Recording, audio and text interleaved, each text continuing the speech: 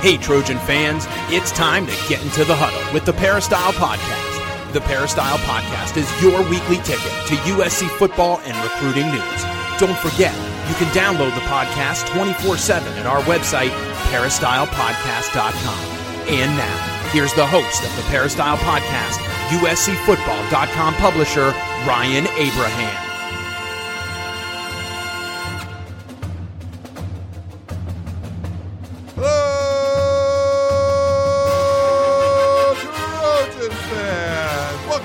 Podcast on a Wednesday. Today, I got a special guest, Keely York. I've had her on a lot. She's sitting right next to me in the podcast studio. So exciting. It's been over a year since we've done this. I know. This is a different way of recording. We're not recording over Skype. We're in person.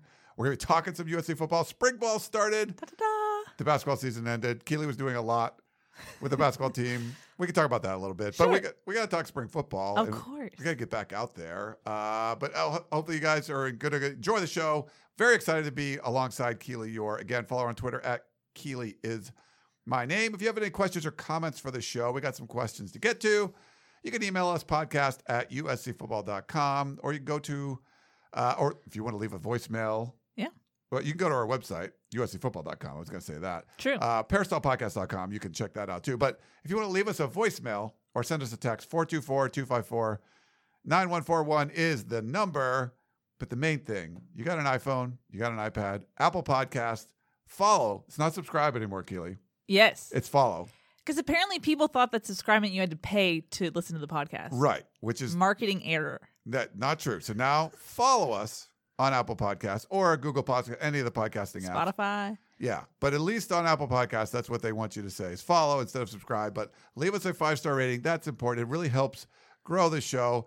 Any kind of review you have, comments, feedback, suggestions, we will definitely read it at the top of the show. And to prove to you that we will, I'm going to have Keely York do that exactly right now. Hello, Ryan. Usually you say hello to me. Hello. I'm sorry. Hello, I'm Keely. doing well. Very excited that spring football is back. I think you can tell that we were both very excited, ramped up for this episode. Glad to be back in the studio with you for the first time in over a year. It is nice. For a podcast. So that's fun. I don't have to wait on delay. I can see all the weird faces you're making. It's great. So we actually have 2 new reviews, and I think one of them is a bit because he got all of our names wrong. But it's a 5-star podcast or 5-star review from Step Brothers, Band of Step Brothers, who said, "Excellent podcast. All the Peristyle podcasts are entertaining and informative. Kelly, Ron, Slingshot have terrific chemistry, and newbie Craig Trevino has been a nice addition. Keep up the great work." So love that little bit right there. Then we got another one, 5-star review that said best source of USC football news. I believe it got cut off, but he said it's Steve Class of 1980.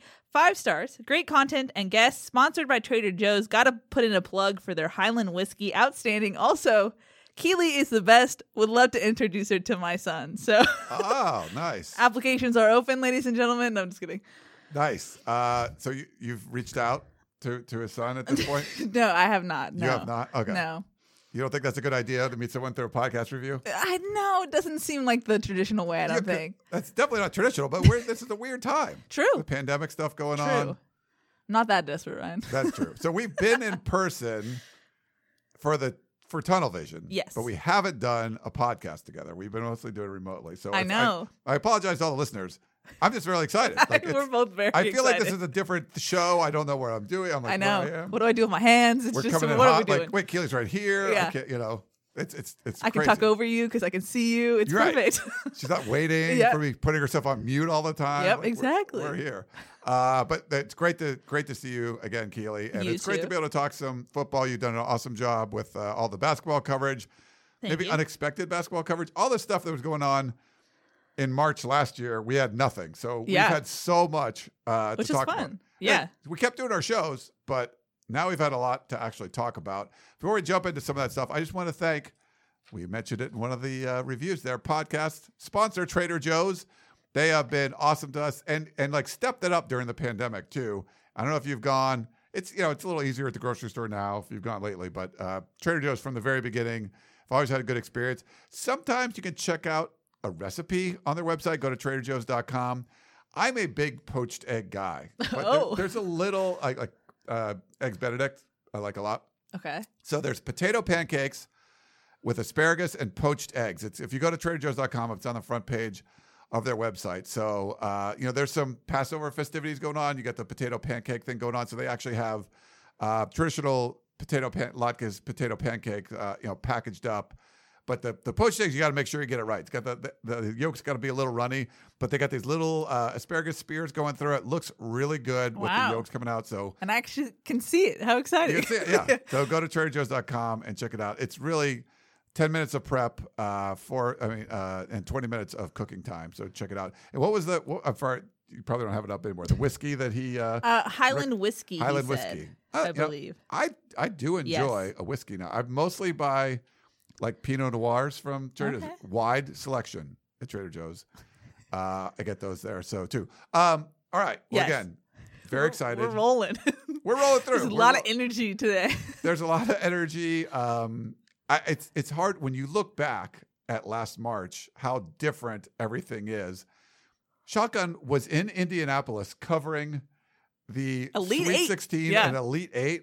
USC obviously got bounced by Gonzaga and wasn't close. So we're going to get our Shotgun back. He's coming back into the fold. But you did a lot of instant analysis with him. You did a lot of basketball preview, analysis, all the previews and all those things like that. You had to be impressed with the run that Andy Enfield's team made. They didn't look good, obviously, against Gonzaga. They looked like they were completely outcoached. They didn't look, I mean, Gonzaga is a machine. I mean, they are 30-0 now after defeating USC. It's just, it kind of reminded me of the Cotton Bowl game where USC made a lot of mistakes in the beginning and then Urban Meyer kind of put it on cruise control afterwards for the rest of the game. That's kind of what it felt like because Gonzaga was just insane. I was talking to Shotgun before we filmed instant analysis and I was like, it was just gross how good they were. Like, it was so good it was bad, but it was pretty to see. But yeah, I mean, for USC as a whole, it kind of sucks that the season ended with Gonzaga because prior to that, they've just been on a run. They really came together at the right time. And Shotgun talked about it before the season. We were like, okay, Evan Mobley and a couple of guys, it was transfers and people we didn't really know how they're going to play together and gel. And Andy Enfield talked about it a lot, but they didn't really get to coach their team until September 1st and meet some of the transfers face to face. So he said this was the best team as far as chemistry goes, maturity that he's ever had. And so this is, in my opinion, why I hate college basketball, because I hate one and done. I hate that it's just like they got their chemistry at the right time and yet now you have to kind of rebuild again. So there's a lot of question marks going forward, but this was definitely a historic season for USC, probably the best in 20 years, since that last 2001 Elite 8 team. So just really fun watching this team. It was crazy, Ryan, seeing happy USC fans. They were happy. I forgot what that was like, to be quite honest with you. So that was at least fun to have my mentions be a little bit more positive. But then spring football started, so then that changed. But oh my God, tweeting about hey, Clay Helton said this, and every response being why is he's still the head coach and blah blah blah. I got texts about during the game. Wait, is Clay Helton coaching the basketball team now? Did you get any of those? So so Urban Meyer took his foot off the gas. They just cruised to 24-7 or something. Mark Few did not. They were USC cut it to 16. Okay, steal, lay up on the other end. They never took their foot off the gas till they emptied the bench. I mean, if you see a guy who is respected and he has a Fu Manchu, that guy is serious. He means business, because you can't rock that and still be taken seriously, and he's probably going to be a top NBA draft pick. So yeah, no, it was a crazy game to watch, and they're just so good. And the similarity to USC's 2001 Elite 8 team, I think Gonzaga is going to win the national championship. Right. And that's who the 2001 team lost to in the Elite 8. So Duke, right? Yeah. So I mean, for all of the challenges that they face in a COVID season with the just weird configuration of the roster of transfers and only 4 guys returning, that's the second consecutive year that's happened. I thought it was a great run for Enfield. And I was talking to Shotgun on the Instant last night about, could this in hindsight be a pretty monumental season and a turning point where, not only from a national recognition standpoint, but also just from a fan engagement standpoint, I felt like this season was pretty significant.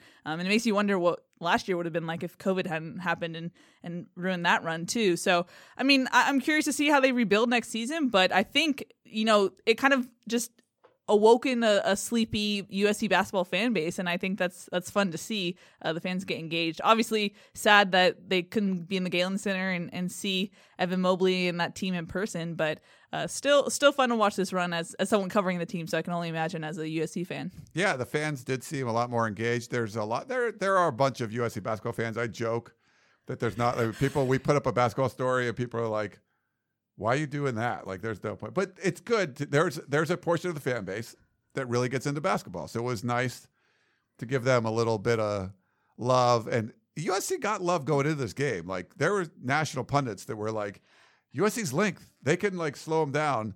The problem is it looked like Mark Few completely outcoached it. Not just talent, but it was like, okay, you're going to play zone. We'll shoot over you, and then we're going to run in and get the rebounds. And then USC never could get a stop because they got every second or third chance point, especially early on. I think Gonzaga's pace just threw them off from the very beginning. You could just see it from watching on the broadcast how USC looked like they were frantic trying to figure out how to keep up with that pace. And we talk about it a lot with USC's length. Teams just don't know what to do with that. And I feel like that was with Gonzaga. USC just didn't really know what to do with the speed. And they had one day to prepare for a team that was 29-0. Right. And they had the first practice slot. The NCAA, they had a night game Sunday. The NCAA gave them the first practice slot on Monday. Oh, that sucks. Because the NCAA makes great decisions, but no sense there. Yeah. I mean, but you look at it's a talented team for Gonzaga, but also how do you combat the length? Okay, well, we're going to shoot, and if we miss, we're getting a rebound, and we're going to get. So it got USC out of the zone, and they were getting smoked in man-to-man.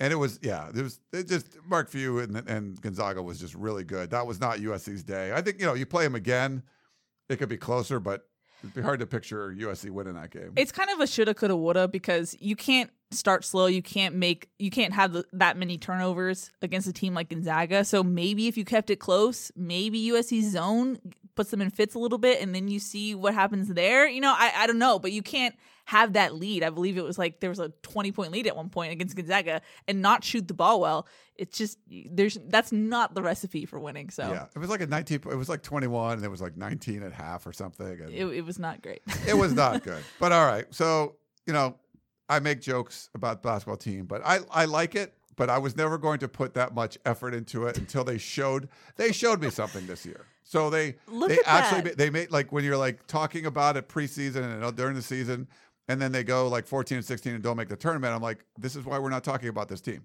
This was a year you could talk about the team. I mean, for sure. I mean, I knew the tide was turning when people were calling you out. They were like, is Ryan going to have an apology to the basketball team? It's like, wow. It's not an apology. It's like, hey, it's one of those things, just prove it to me. Like, what are people saying about with Clay Helton? Like, are you going to apologize for your Clay Helton hate if they make the playoff this year? Like, it's one of those things where it's just like, hey, that's great. Show me something. Like, sure. Actually have a great offseason, get these amazing recruits, and make a run. And they did, which is good. So props to the basketball team. They ran into a buzzsaw, but, no shame in making the Elite Eight. And the Pac-12 in general and the West Coast in general had a great run in the tournament. So should be a fun Final Four. And we'll see. UCLA's still alive, so we'll see what they can. I don't think against Gonzaga they're going to fare well, but probably not. Back the pack, I guess? Question mark. I don't know. It's a Baylor Gonzaga final, which would be look that would be fun. But to have a team like Gonzaga be able to win it all, it's still like it's a cool West Coast. It's not North Carolina. It's not Kentucky, Duke, whatever. So shouts to Spokane. Yeah, props to Spokane, Washington. Okay. Enough basketball. We don't have to talk about them for another year, so that's good. Spring ball. I will say it felt a little blasphemous. I don't miss practice, Ryan. You know this. I don't miss practice. And I you was were at there, practice, and you were not. And I was not. It was the world tilted off its axis. It was a crazy, crazy happening. It was okay. So let me give you. So just full disclosure, I wasn't able to stay for the full practice. I actually had a vaccine appointment, got my vaccine. But I got to go to the beginning, and you wanted to see the experience. So for the people that don't know, practice is still closed to the general public, but for the first time in a year, it was open to the media. Now we were up on the aquatic center for the Olympic pool, the Olympic pool area, and there was like water polo practice going on. We're up there, so we're perched above Howard Jones Field and Brian Kennedy Field on the north side. and there's like little marks on the ground, like 6 feet apart. So that's where all the media had to go. If you get to campus, and even if I talked to professors, like they've not been on campus for a year. Yep. There's people that just haven't gone. Tim Teslone, who's the sports information director, he doesn't go to campus unless like he absolutely has to. That's what the directive is. But if you get there, you have to fill out like this online wellness check thing. They give you a barcode deal. When you park your car, like you drive onto campus, they scan it, check your temperature. Like it's like a big deal. You get to campus. There's more construction going on, by the way. Like, I was there for Pro Day. Yeah. So last week. So that was surreal to be back for the first time in like a year. But there's construction like on the track field again. Like yeah, they're redoing the track facility. It looks pretty. It looks nice, but more construction. But University of Summer Construction. Summer construction. There's So if you haven't been to campus for a while, anyone listening, like now all the sidewalks are one way. There's signs everywhere of where you can't go, where you can't go. Now, unfortunately, when you're trying to walk from the parking structure to the practice field, there's construction blocking the sidewalk. So construction trumped COVID. So now you have to you have to walk on the same side. That's all kind of surreal. We get there. Usually when they tell you like, oh, practice is at 4:15, they really started at 3:45. And if you had to show up early, it's fine. But this was like exact time. And they're like, I texted them and they're like, you can start filming at 3:35. Like we're there. Most of the media is there early. You're kind of waiting outside. You can't hang out where the tunnel is. You used to hang out with the tunnel. And as players came up, because they would come up individually or in groups of a couple, take pictures, shoot some video. Nope, can't do that because you don't want to be gathering anywhere. Because we would all be like huddled in like around the top of the stairs. Can't do that. So everyone's just sort of hanging out on the road or whatever, like outside the aquatic center. And then it was like 3:30. They're like at 3:30, we're going to start checking, or 3:25, we're going to start checking you in. So everyone, you got to get checked in, your temperature checked. They write your name, give you a wristband and all that stuff. Then you're sort of waiting on the stairwell going up. And then like at 3:33, we'll start letting you up to get your spots. Wow. Because you could film specific. At 3:35. It was very specific, way more specific than it used to be. Okay. And at 3:33, they let us up, and then like people taking their spots, and you're sort of like musical chairs and making sure you get a spot. Chris Trevino was like really close to the goalposts where the okay. I the heard net he is. flinched. Yeah, because there's kicks coming at you. Where I was like, oh, we could get a kick. Sometimes kicks go over the wall. You don't want to get behind the goalpost because then there's actually a net and that would kind of get in your way. Okay. And they're like, don't show any cameras until like the horn blows. And period 1 is all we could film. We could watch the whole thing. We can only film one period. How far away were they? Okay. In the past, when we could film, usually it was sort of like in front of where the media pen would be a desert. Yeah. Do people even care about this? I don't know. I don't think so, but I care. I'm going to give you guys an experience of what it was like to go to practices. You can't go yourselves, but just like what it's been for us. Usually it's a desert around us, and they would be as far away as possible. Now we are on the far north end of Howard Jones Field. On the southern end of Howard Jones Field is Brian Kennedy Field. That's where everybody was. So they were more than 100 yards away. The kickers were in front of us, and we could film for exactly one period. Now, they don't want you to film like plays and stuff like that. 11-on-11. Completely makes sense. Yeah. Literally the first period is they're stretching, they're running back and forth, they're doing that's all. The kickers are kicking. Fascinating. I don't even think they were punting. It was just mostly kicking. And so you got some shots of them. You could see a couple people on Rehab Island where they're like, riding the bike or whatever. Sure. But literally they're more than 100 yards away. I have my huge video 80s camera. style camera. 80s style camera that's not from the 80s, but big zoom. So I could there's footage up on the website of what we could do. I thought they would let us do the next couple periods where they're doing like position drills, like just running through bags, like in their individual groups. drills. Yeah. Yeah. Nothing plays. Like it's basically just, here's all the running backs going through, tapping through the bags or whatever. Nope. Everything shut down. They didn't want you even they felt like there was like, we don't want you showing your phone. So like, don't take notes on your phones. I'm like, okay, well, oh, wow. Okay. I didn't bring my notebook. I didn't bring my binoculars. I was a total rookie move. Yeah. That's a you problem. I had to borrow, but I usually could write notes on your phone. Couldn't do that. You never take notes, but okay. I take notes sometimes. Okay. I was ready for this one because you weren't there. I had to like step up. Props to Chris Trevino because he took copious notes. I mean, he was amazing. Like, check out his ghost notes from the practice. Chrissy T, killing it. It was crushed. So he's raised the bar for you, Keely. So I never took took notes. I mean, that tweet. He actually tweeted too. He had to do that. So Yeah, do that. it was pretty good. So yeah, and then get to watch stuff. Okay. So the vantage point was okay when practice started. Just when we could film wasn't great. Makes sense. Okay, at least we can see practice. Yeah, I will we can see. not complain until a while. So we can go. And so there's 3 practices a week. We can go Tuesdays and Saturdays. We can't go Thursdays. So, but we do have media availability Monday or Tuesday, Thursday, and Saturday. yeah, and the media availability usually you would get them after practice, Before. and you could watch practice and then ask a question about what you saw. And you get a media availability in the morning, and then you dark watch 30. practice. Yeah. Which is fine. I mean, this is more, and I'm going to give USC props. We make some jokes sometimes. The fact that we could watch is cool.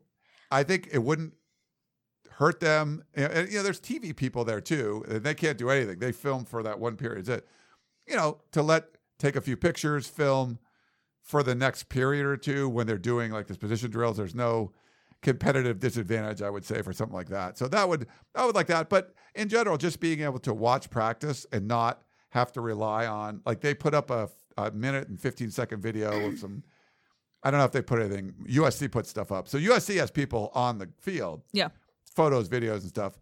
But usually it's sort of this quick stuff, and it's not really, it's not super helpful. But it was interesting to be back. I mean, covering a couple games was interesting. You got to cover Pro Day. Yeah. To see a football practice for the first time. For me, it's been about a year and a half because I missed spring ball number 1 last year at some USC Trojan event with Jake Olson. And that was literally the last day of the world. And so I haven't been to a practice since the fall of the 2019. Yeah. So it's been a while. Yeah. I mean, to your point, Ryan, I know that USC has been really strict on their COVID-19 protocols and who's available and who can go on campus. And I know USC actually made a conscious effort to try and include us. And I think it was a little bit one of those, hey, we're doing this, and hoping that they don't get in trouble. So I think that should be noted that, this was definitely an opportunity for them to be like, hey, it's a pandemic. We can still keep you out. But they're letting us see all of practice, which is nice, at least, because I don't think programs across the country are fully doing that. But can I pick your brain a little bit, Ryan? Since I wasn't at practice. Of course. I mean, how did Keaton look? How was his throws? Okay, so I just wasn't there long enough to see, unfortunately. Okay. So we're both in the blind here. So we were watching the quarterbacks, and but really the portions I got to go see were more of just the drill. So Graham Harrell has a specific series of drills he has the quarterbacks go through.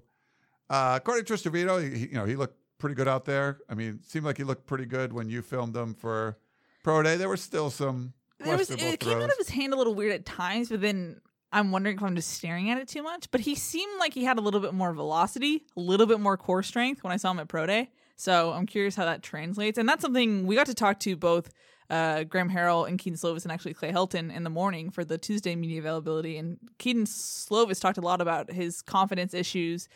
He said for the first time in his life, he felt like he lost that accuracy, that he's kind of his calling card in year 2. So he didn't really have much to really feel confident about. So he's trying to find that. And he worked with a quarterback camp or quarterback coaches. I believe it's Tom House's program in, I believe, Orange County. So he worked with them in the offseason. And the thing too about Slovis is that he's had such a unique journey.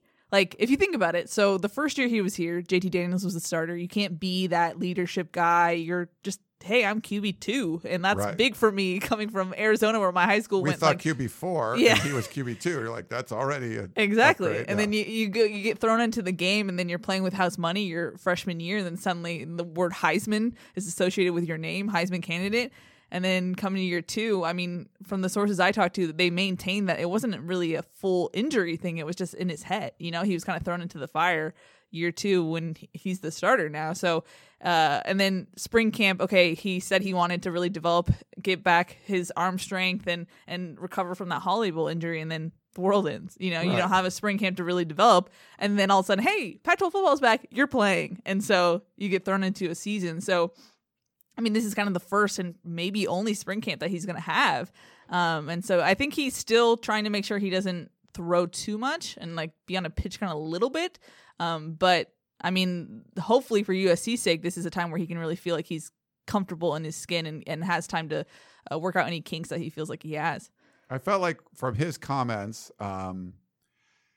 he talked about really not having that arm fatigue or not really worrying about throwing too many passes. And that was something that he was doing, and working with he's been reluctant to work with quarterback gurus in the past. Yeah. Seemed to be helped. Like, Tom House is a legend with mechanics, and, making sure that they were working with Graham Harrell, that he wasn't going to be doing anything that's going against what Graham Harrell's teaching him. And a lot of it's more about the plays for Graham Harrell and, the technique and stuff for Keaton Slovis. But, it's funny. I took a golf lesson the other day on this video, and, I do some weird stuff at the top of my swing. Like, I can hit the ball well, but sometimes you don't. There's this inconsistency thing. And really, it was like he fixed something in my takeaway where, like, my hips weren't turning. It was more of like your upper body. And, like, just fixing that one thing early in the process sort of fixed a lot of things later on. And it sounded like the same thing with Keaton Slovis, where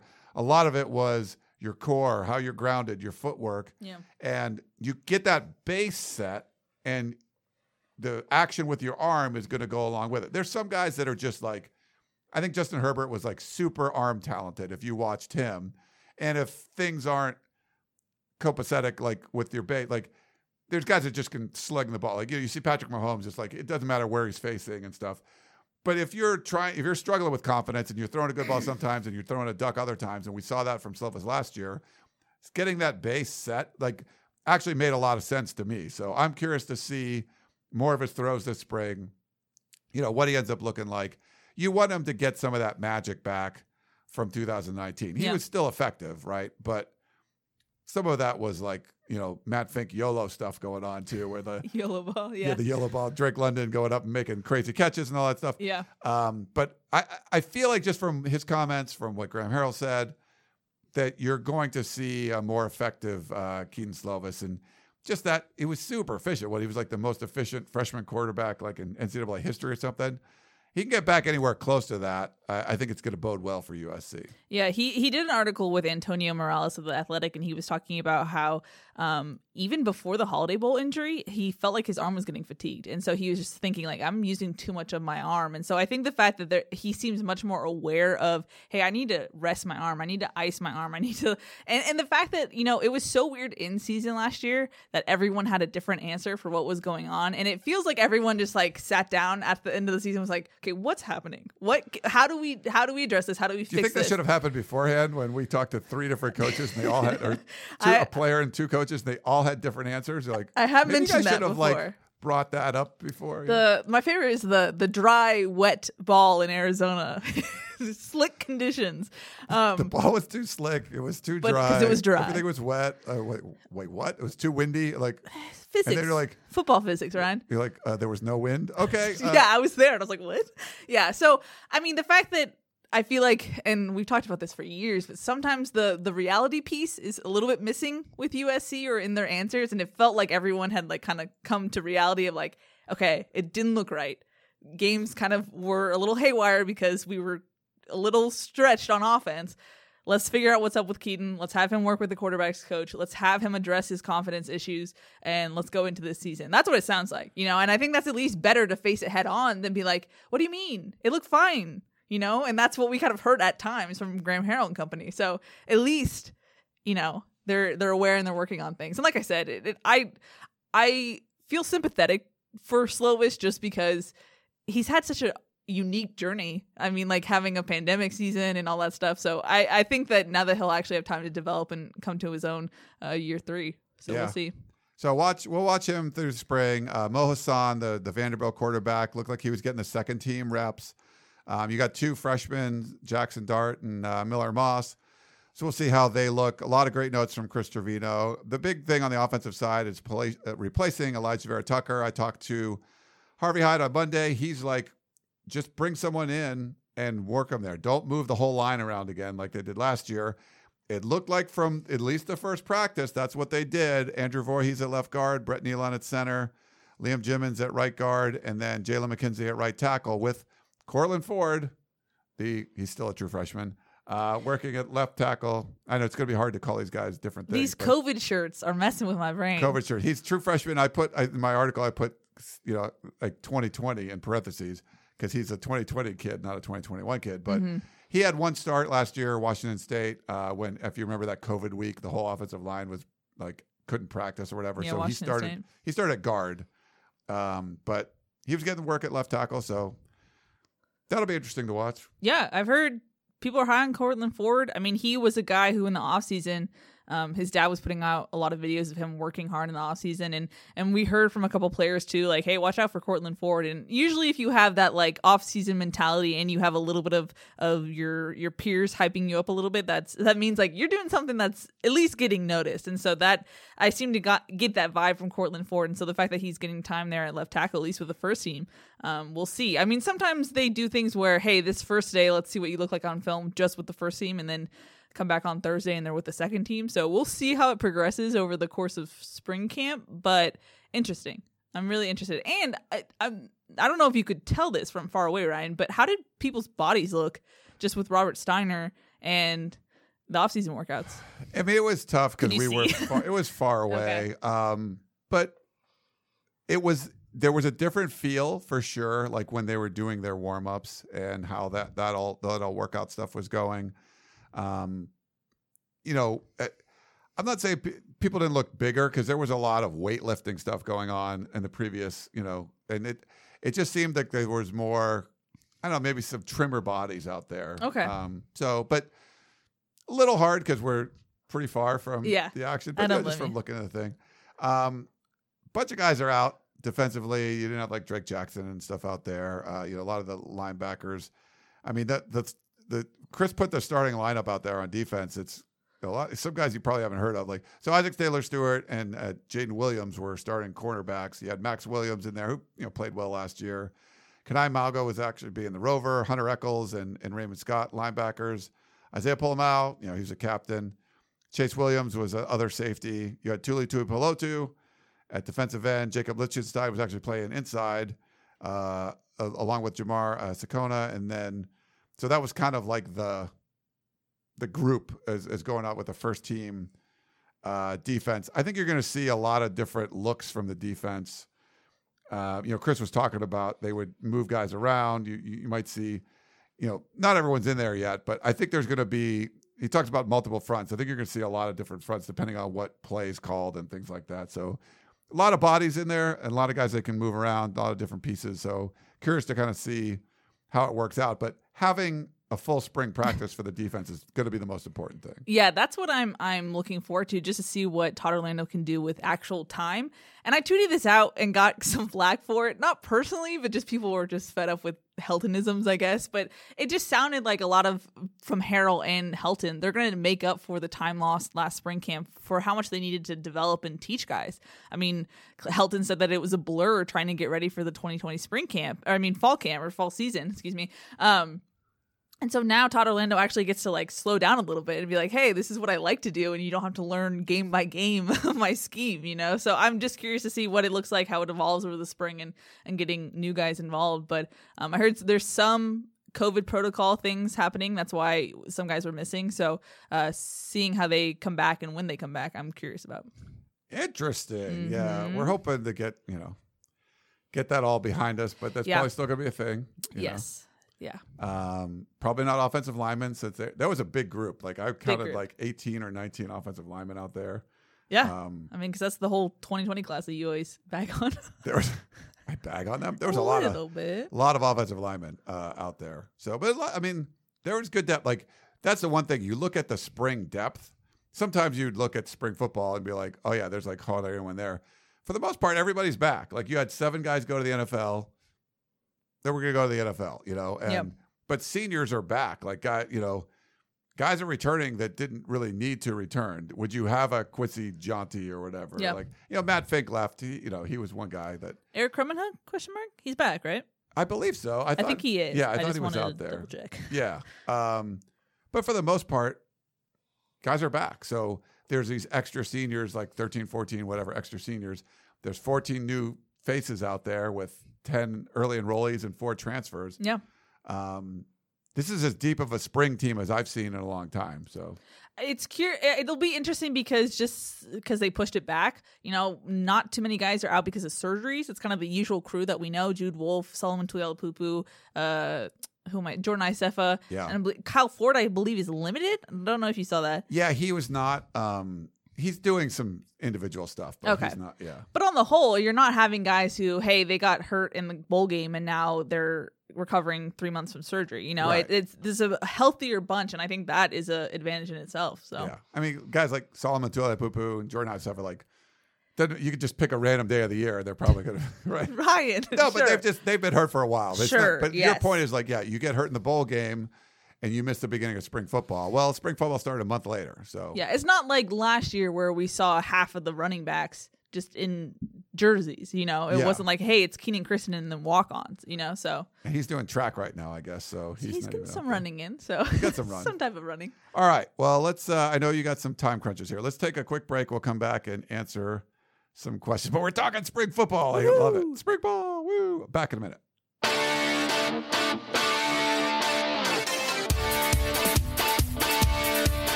This episode is brought to you by Progressive Insurance. Whether you love true crime or comedy, celebrity interviews or news, you call the shots on what's in your podcast queue. And guess what? Now you can call them on your auto insurance too with the Name Your Price tool from Progressive. It works just the way it sounds. You tell Progressive how much you want to pay for car insurance, and they'll show you coverage options that fit your budget. Get your quote today at Progressive.com to join the over 28 million drivers who trust Progressive. Progressive Casualty Insurance Company and Affiliates. Price and coverage match limited by state law. Okay, picture this. It's Friday afternoon when a thought hits you. I can spend another weekend doing the same old whatever, or I can hop into my all-new Hyundai Santa Fe and hit the road. With available H-Track all-wheel drive and 3-row seating, my whole family can head deep into the wild. Conquer the weekend in the all-new Hyundai Santa Fe. Visit HyundaiUSA.com or call 562-314-4603 for more details. Hyundai, there's joy in every journey. All right, we're back here on the Peristyle Podcast.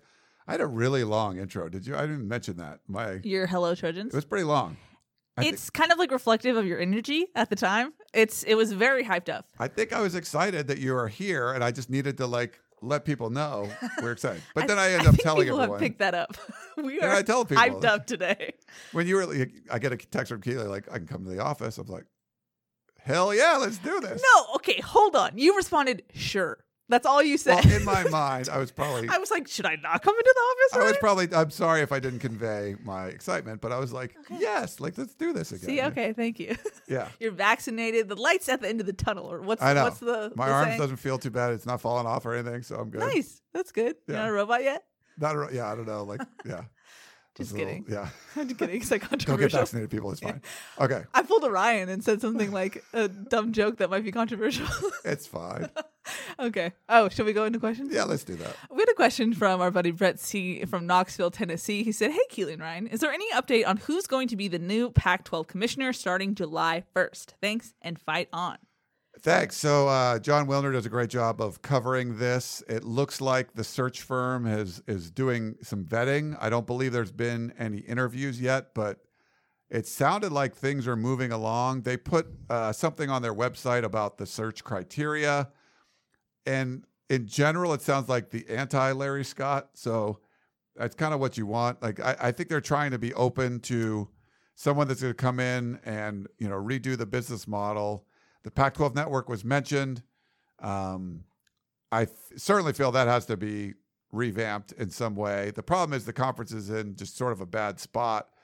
You probably have to renegotiate a lot of TV deals. You might cut years off them. I mean, there's a lot that needs to be fixed. But from the description, it sounds pretty good that they're like open to it. They're not going to go, get this really specific kid. They're not going like, here's the guy we think we should hire. They're like literally having this big search and be like, all right, here's all the problems. Tell me your ideas, So I think they're in the vetting process now, but we could know stuff in the next month or two for sure. I feel like it makes a difference that this is a new crew of presidents for the most part, and they had to kind of endure Scott's tenure.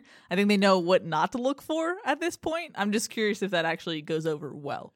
Yeah, I think they knew the right. I mean, the ACC used the same. I forget the turnkey, whatever. I forget what the search firm is. And that worked pretty well. There's only 2, I think, presidents left that were involved with Larry Scott, and those people were very loyal. And it's one of those things we see it on our message boards all the time. You make a bad decision, like you say, I think this 5-star recruit sucks, or whatever. Or if you said like Sam Darnold's terrible when he was a recruit, like why did they get this kid out of San Clemente? Now, they're going to be adamant about that because they're message board people for the rest of their lives. And they're going to have to tell you why. Well, the reason USC won that Rose Bowl, it wasn't Sam Darnold. It was Deontay Burnett, whatever. Like they're going to just go to their grave saying their original take. And a lot of these presidents were the same way. They were going to they made this decision to get this guy from the Tennis Channel. And he was, here, I got a drop for you. The truth is we all know Champagne Larry likes to roll large, right? That's John Canzano from. Look at that. Yeah, he's great. He called him Champagne Larry, and it's exactly right. Like he took limos everywhere. The most expensive thing. Like he spent money like they were the SEC, where the SEC was frugal, and the SEC made crap loads of money, and the Pac-12 didn't. So there's a lot that needs to be changed. Yes, I think everyone who listens to this podcast would be aware of that. Yeah. It seems pretty obvious. We had a question from our buddy Stephen Poway, who said, "Hi, Keely and Ryan. As I read through Chris Trevino's article on the site about the new early enrollees, there was one number that stood out the most to me. And no, it wasn't a jersey number." And then in parentheses, he says, "Really? Apparently this matters to some folks." He said, "No, the number that caught my eye was Jackson Dart's 4 interceptions paired up with a Utah prep record of 67 touchdowns. My goodness, what an amazing senior season. He even scampered for over 1,000 yards on over 100 carries. I'm so excited to see this young man suit up in Cardinal and gold, which brings me to my question. Which early enrollee are you most interested in watching this spring, and why? Thanks for continuing to bring us the best USC football coverage, Steve in Poway." Thanks, Steve. So one thing that's going to stand out for Jackson Dart is he actually got to play football. So many guys didn't get to, Yeah. Miller Moss? You feel bad. You got 2 incoming freshmen. One of them transferred to, Mater Dei to try to play, and that didn't happen either. Jackson Dart kind of came on the map his senior year because of his senior year play. Like he emerged junior year, but his senior year was just ridiculous, and that's how he got his notoriety. So I thought it was interesting. Graham Harrell was saying that he couldn't go on any visits, obviously, and he couldn't go to any high school games. So he was like, "I'm really excited to get Miller Moss and Jackson Dart on campus to see them throw and in person and be able to work with them." So I think they're excited about that whole thing. I know both Helton and Harrell were excited about the QBs. So yeah, and that's for good reason, right? I mean, you want to see those guys in action. You have an established starter, but you want to see what the future of the program is going to be. Yeah. It is unfortunate. And a guy like Jackson Dart, if he was in California, he wouldn't be at USC. You could suggest that, yeah. I mean, there's guys that would blow up their senior years that didn't get a chance to blow up their senior years. And Jackson Dart was one of them because he played in Utah. There's a lot of dudes in California that just didn't have that opportunity. For me, I do want to watch the 2 quarterbacks play. I think there's talk about pitch count or whatever for Keaton Slovis. He feels more comfortable. Like they might want to let him throw more. But what is, Mo Hassan's now on scholarship. What do those other quarterbacks look like? I think I'm going to watch that quite a bit. So I think to where I would go. I don't know. Where are you going for early enrollees? I heard a lot about Michael Jackson. That was a name that kept coming up, and it sounds like USC's wide receiver depth is a little shaky right now. Yeah. I don't know what you saw, Ryan, but so that is going to be interesting, and I think just quarterback play is always interesting, especially younger guys. Last time we saw 2 come in at the same time, I believe it was Ricky Towns and Sam Darnold. Ricky Town, yeah. So TBT to that, but that was a weird one because Ricky Town was early enrollee, higher ranked. Yeah. Sam Darnold comes in the summer. And by fall, Ricky Town gone. So we were filming. I remember he unfortunately, he was a nice kid. Yeah, Long Beach Poly. I think Ricky Town was. I covered when he played Juju at Long Beach Poly. My bad. Yeah, he was St. Bonaventure. Yeah, there you go. But I think I filmed 8 of his throws at a summer workout, and there was 5 interceptions. Do you remember that? I do. Yes. And I tried to space them out so they didn't I tried to make it look bad for him, but you don't want to not show the interception because whatever the defender is, that's their play of their summer, Yeah. But it didn't take long to people figure out like, wow, Sam's really good. And Yeah. I mean, all the scout team guys are like, this scout team quarterback is pretty good. yeah, he's pretty good. Pretty good. Yep. Which unfortunately for Max Brown didn't bode well because Yeah, we don't have to relive the there's all the weird drama. The drama. But there's always quarterback drama. Of and course. There could be some. So that's why I watch the quarterbacks, because there's always potential drama. So I want to be able to say, hey, spring practice number 3, Jackson Dart threw a missile or whatever, or Miller Moss just made this amazing play, and then you could bring it up later. Yeah, the thing is, the nice thing is I don't think you have to worry about quarterback drama this year. Keaton Slovis is the guy. Graham Harrell's guy. You can have 2 quarterbacks come in and just develop, which usually USC doesn't develop their quarterbacks as that. The transition isn't as seamless as it usually is. So I don't want to jinx it. I got a question real quick for you. Go for it. You're Miller Moss or you're Jackson Dart, yes, or whatever it is. Keaton Slovis talked about as being a Heisman, whatever. Everyone talks about he's the returning quarterback. In your mind, are you still trying to beat him out somehow? I feel like the classic sports competitor line is I'm always competing. I don't care if I'm going up against a Heisman contender. I'm always going to compete. So, yes, I guess so. I mean, so they're going to be disappointed. They find out they're not the starter. If I'm them, I'm trying to be QB2 because look at what happened the last couple of years. If you're USC's second quarterback on the depth chart, you are getting playing time. So, I mean, hopefully for Keaton's sake, that's not the case. But, I mean, stranger things have happened. Very likely you're going to be in the game if you're QB2. Yeah. So I guess that's the thing where I'm going to compete to be the starter, but if not QB2, then I'll be ready to play. And just think about it. If you're QB2, that means you're getting second team reps. You're getting more experience with guys that you potentially could lead later on down the road. You get your leadership skills kind of hammered out earlier. You're getting a leg up whether or not you think you are trying to get that QB2 spot. So yeah. I think that's important. And I just thought it was funny. Keaton Slovis referred to Dart and Moss as those kids. Keaton, you were a kid. He's like too. 19, right? Which I feel so old saying that, but yeah. No, you feel old. Yes. Jeez. I don't know what you feel like now. Ancient, maybe? They are, yeah. Yeah, sorry. But I was like, Keaton, you're still a baby. Like, why are you calling them kids? So, but he did say he's the older guy, and he did air quotes when he said older. So I think it's a weird dynamic that way. Kelly just called me ancient. Jeez. That's tough. I had to troll you. I'm back in the office. Yeah, I'm glad. I want you to sassy. troll me. I troll you plenty. It's true. It's true. Okay, let's get to another question. It's from Mark Child. I haven't read this out loud, and it's a paragraph, so bear with me, everybody.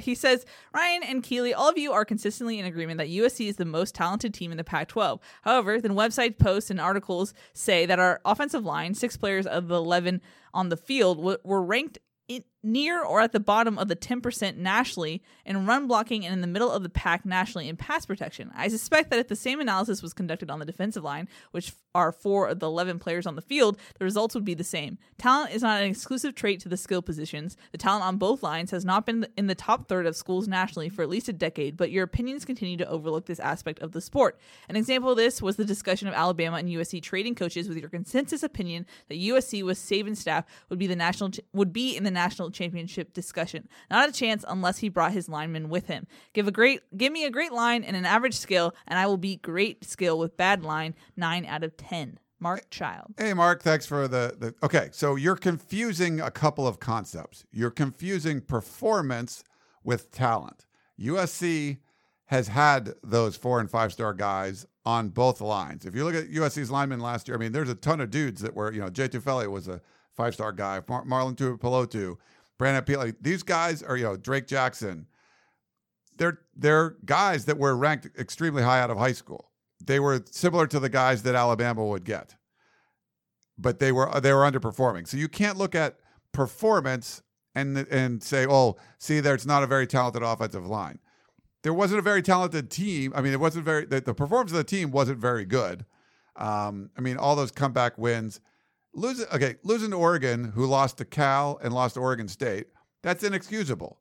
You had more talent than Oregon. The lines included. Oregon replaced their entire offensive line last year. Yeah. So it wasn't, Mark, about USC didn't have a talented offensive line. USC had an offensive line that performed poorly, despite having a first-round draft pick 2 years ago and last year and this year. There's talent. but they didn't perform well. So to me, Mark, it's more about coaching. Saban's staff would come in. I'm not saying they're going to compete for a national championship, but they would win the Pac-12 and they would be in the discussion or whatever. So, yeah, to me, don't look at performance and say, well, they're not talented because they perform well. You could do that throughout the team, not just the lines. Development versus pure talent. And I think that's kind of the difference. Yeah. We have one final question. Okay. And it's from Bay Area Trojan, who says, Keely and Ryan, on one of your last podcasts, you discussed Matt Fink leaving the team. This is unfortunate because he's obviously our most experienced scholarship quarterback. Losing him means we will be moving forward without that insurance policy at the number 2 spot. As a fan, I felt more comfortable knowing that if Slovis went out with an injury, that we would have a veteran available to run the offense in his absence. For the sake of my question, let's assume that Mo Hassan is medically unavailable. That being said, who do you think wins the backup role behind Slovis between Moss and Dart? Slovis, talented though he may be within the air raid offense, hasn't demonstrated that he's all that mobile. I don't think opposing defenses view him as a dual threat. For that reason, I really hope Dart is as good as his ranking would indicate, and he's the one to find himself as the heir apparent. It's been a long while since USC has had a Heisman caliber QB under center, and I'm hoping between the 2 4-star freshmen we just brought in, one can restore SC's reputation for turning out top-tier quarterbacks. I'm interested in getting your thoughts on this. Fight on, Bay Trojan. Before you go, Ryan. Go ahead. At Pro Day, Keaton took one snap under center, quote unquote under center, because it was just a ball boy handling it to him. And I got multiple questions. Keely, I saw Keaton took a snap from under center. What does this mean? Does this mean that this will be influenced? I was like, oh, here we go. It's back. Pro Day. Football is back, people. We're talking about under center. Yeah. So that's it. That's the snarky comment I wanted to make. Well, Clay McGuire talked about going under center more, so I think that's going to happen. But it's not because Keaton Slovis took one snap under center at Pro Day. Pro Day. From a, manager or whatever. Yeah, student manager handing him the ball. Yeah. Simulating under center. Don't read into that, And there was, I guess, a new NFL rule they were allowing. You could allow a few underclassmen to participate. So he got that opportunity. Certainly is going to help him. Yeah, he said it was a no-brainer. People are watching him as much as they're watching some of the other guys. Of course. Because if you're a scout, you're not just scouting for now. The decisions for this draft, a lot of them have been made. They're looking for years out. So you get the chance to see a potential top 5 pick or something, whatever Slovis ends up being. Yeah. Plus, how nice to get that experience, get the nerves out, know what it's like to do it before people are actually really grading you on it. So it's a great opportunity for him. Yeah. And as far as veterans go, Matt Fink was a veteran. He had a lot of experience. Mo Hassan does too. I mean, he started at Syracuse, went to a JC. I think he played a little bit his first year at Vanderbilt. He had one start. Yeah.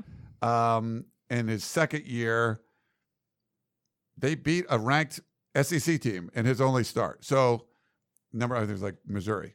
Maybe Missouri should have been ranked, but they were because in the SEC. He has a win against a ranked SEC opponent under his belt. Put that up with Matt Fink's, coming off the bench win against Utah. YOLO ball. So if you need that insurance policy, I think you're fine with Mo Hassan. We're going to watch him a little bit more. I think Chris said he looked the most physical, of the quarterbacks. It's too early to tell, I think, with Moss and Dart. I think it's just going to take some time to kind of see what they look like. I think, one day, one kid's going to get the third team reps, and the other day, another one will, and they're going to make some good plays. They'll make some bonehead plays, whatever. I mean, it's just, we'll watch and see, but that's definitely something you're going to want to pay attention to. And we already saw Graham Harrell have an affinity for Keaton Slovis fairly early, right? Yeah. When he named Slovis the number 2 guy, we're all like, what you talking about, Willis? He had that gleam in his eye when he talked about Slovis. Right. So when we ask him about Jackson Dart or Miller Moss, is he going to get that gleam in his eye? Or a little more of a gleam for one of them or the other? And if Gleam that happens, watch 2021. Yeah. What is Graham Harrell? Now, unfortunately, when we interview him, he's usually in his car looking away. So we can't really understand the gleam. It's pretty funny. So we have set out a month in advance times to interview these guys. And Graham Harrell, now I interviewed him one-on-one. He apologized. He was cool. He gave me 40 minutes in his car, but he was in his car. We get him on Tuesday. He's in his car again. I'm like, Graham, Are you going to be in the office sometime? Apparently he had an appointment, so we'll give him the benefit of the doubt. I think he should invest in one of those little cell phone holders, though. He was hand holding it while driving, and I was a little nervous. He was hand holding. Oh, see, when I think he had a holder. Allegedly. Yeah, when you did with me, he definitely had a holder and stuff. Oh, okay. So I don't know. Maybe. But you're driving around LA, and then every once in a while, it's going to cut out a little, or like it'll like kind of slow down and then speed up and don't talk real fast, real quick. You know? Yeah, there was one point where he was like, and the quarterback should be able to, and I was like, okay, we're assuming. All right, well, Keely's got to get out of here. Thank you for all the questions. Yes. Thank you for coming into. Of course, I didn't answer this question, but I think we have I'm sorry, No, go ahead. No, you're totally fine. I don't care. I think we have to see Moss and Dart throw. I haven't yet, just due to pandemic and not being there yesterday, so we'll see. Yeah. I think if I had to guess, maybe Dart. You never know. Okay. That's a total guess. I love the guess. Might as well guess. Sure. I'll guess Moss. Okay, there you go. Maybe I should have gone on a rant about our media experience going into practice. But I kind of want to let you know. I want to let the fans know what's going on. Serve multiple purposes. Maybe no one cares. It's like kind of how the sausage is made. But great. The fact that I haven't been to practice in over a year, so I was like excited. It was monumentous. You had to talk about it. We'll talk about it a little bit. All right. We were deliriously excited for this episode, so hopefully that's okay for everyone. But nice. We were excited. So thank you guys for sticking with us. That is Keely Yore. I am Ryan Abraham. Thanks so much for tuning in to the Peristyle Podcast. Hope you enjoyed the show, and we will talk to you next time. You may have noticed that shopping at Trader Joe's is unlike shopping at other markets. People ask us all the time how we manage to have such unique, interesting, and delicious products at such great everyday prices. This is Dan Bain of Trader Joe's. The answer is simple. It's all in the way we do business. We buy directly from the manufacturer whenever possible. This helps to keep our costs low, and we pass those savings on to you. No gimmicks, just great values at honest prices. Every day at Trader Joe's. Thanks for listening. You've been listening to the Peristyle Podcast, presented by USCFootball.com. Be sure to tune in next week for the latest news on Trojan football and recruiting. Don't forget, you can automatically download the podcast directly to your smartphone or tablet for free. Just click the iTunes link on PeristylePodcast.com or search for Peristyle Podcast at the iTunes Music Store.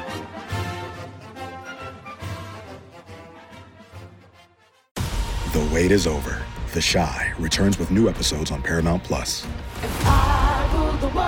What brings you to the Chi? Opportunity. Everybody get down! Walk right up to the side. A new reign is coming to the South Side. Never should have sent a boy to do a woman's job. The Chi. New episodes now streaming. Visit ParamountPlus.com/The Chi to get a 50% discount off the Paramount Plus with the Showtime annual plan. Offer ends July 14th. The subscription auto-renews. Restrictions apply.